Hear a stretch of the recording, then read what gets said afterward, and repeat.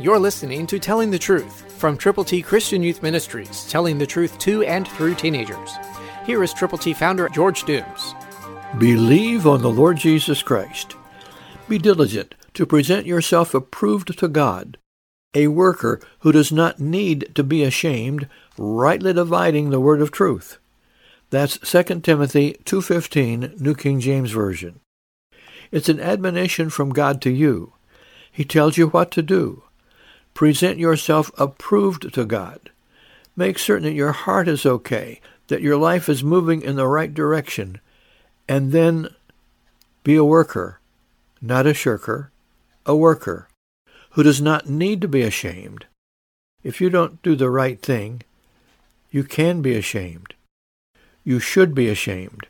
But if you do the right thing and not the wrong thing, God will bless you. So he asks you to do something specific.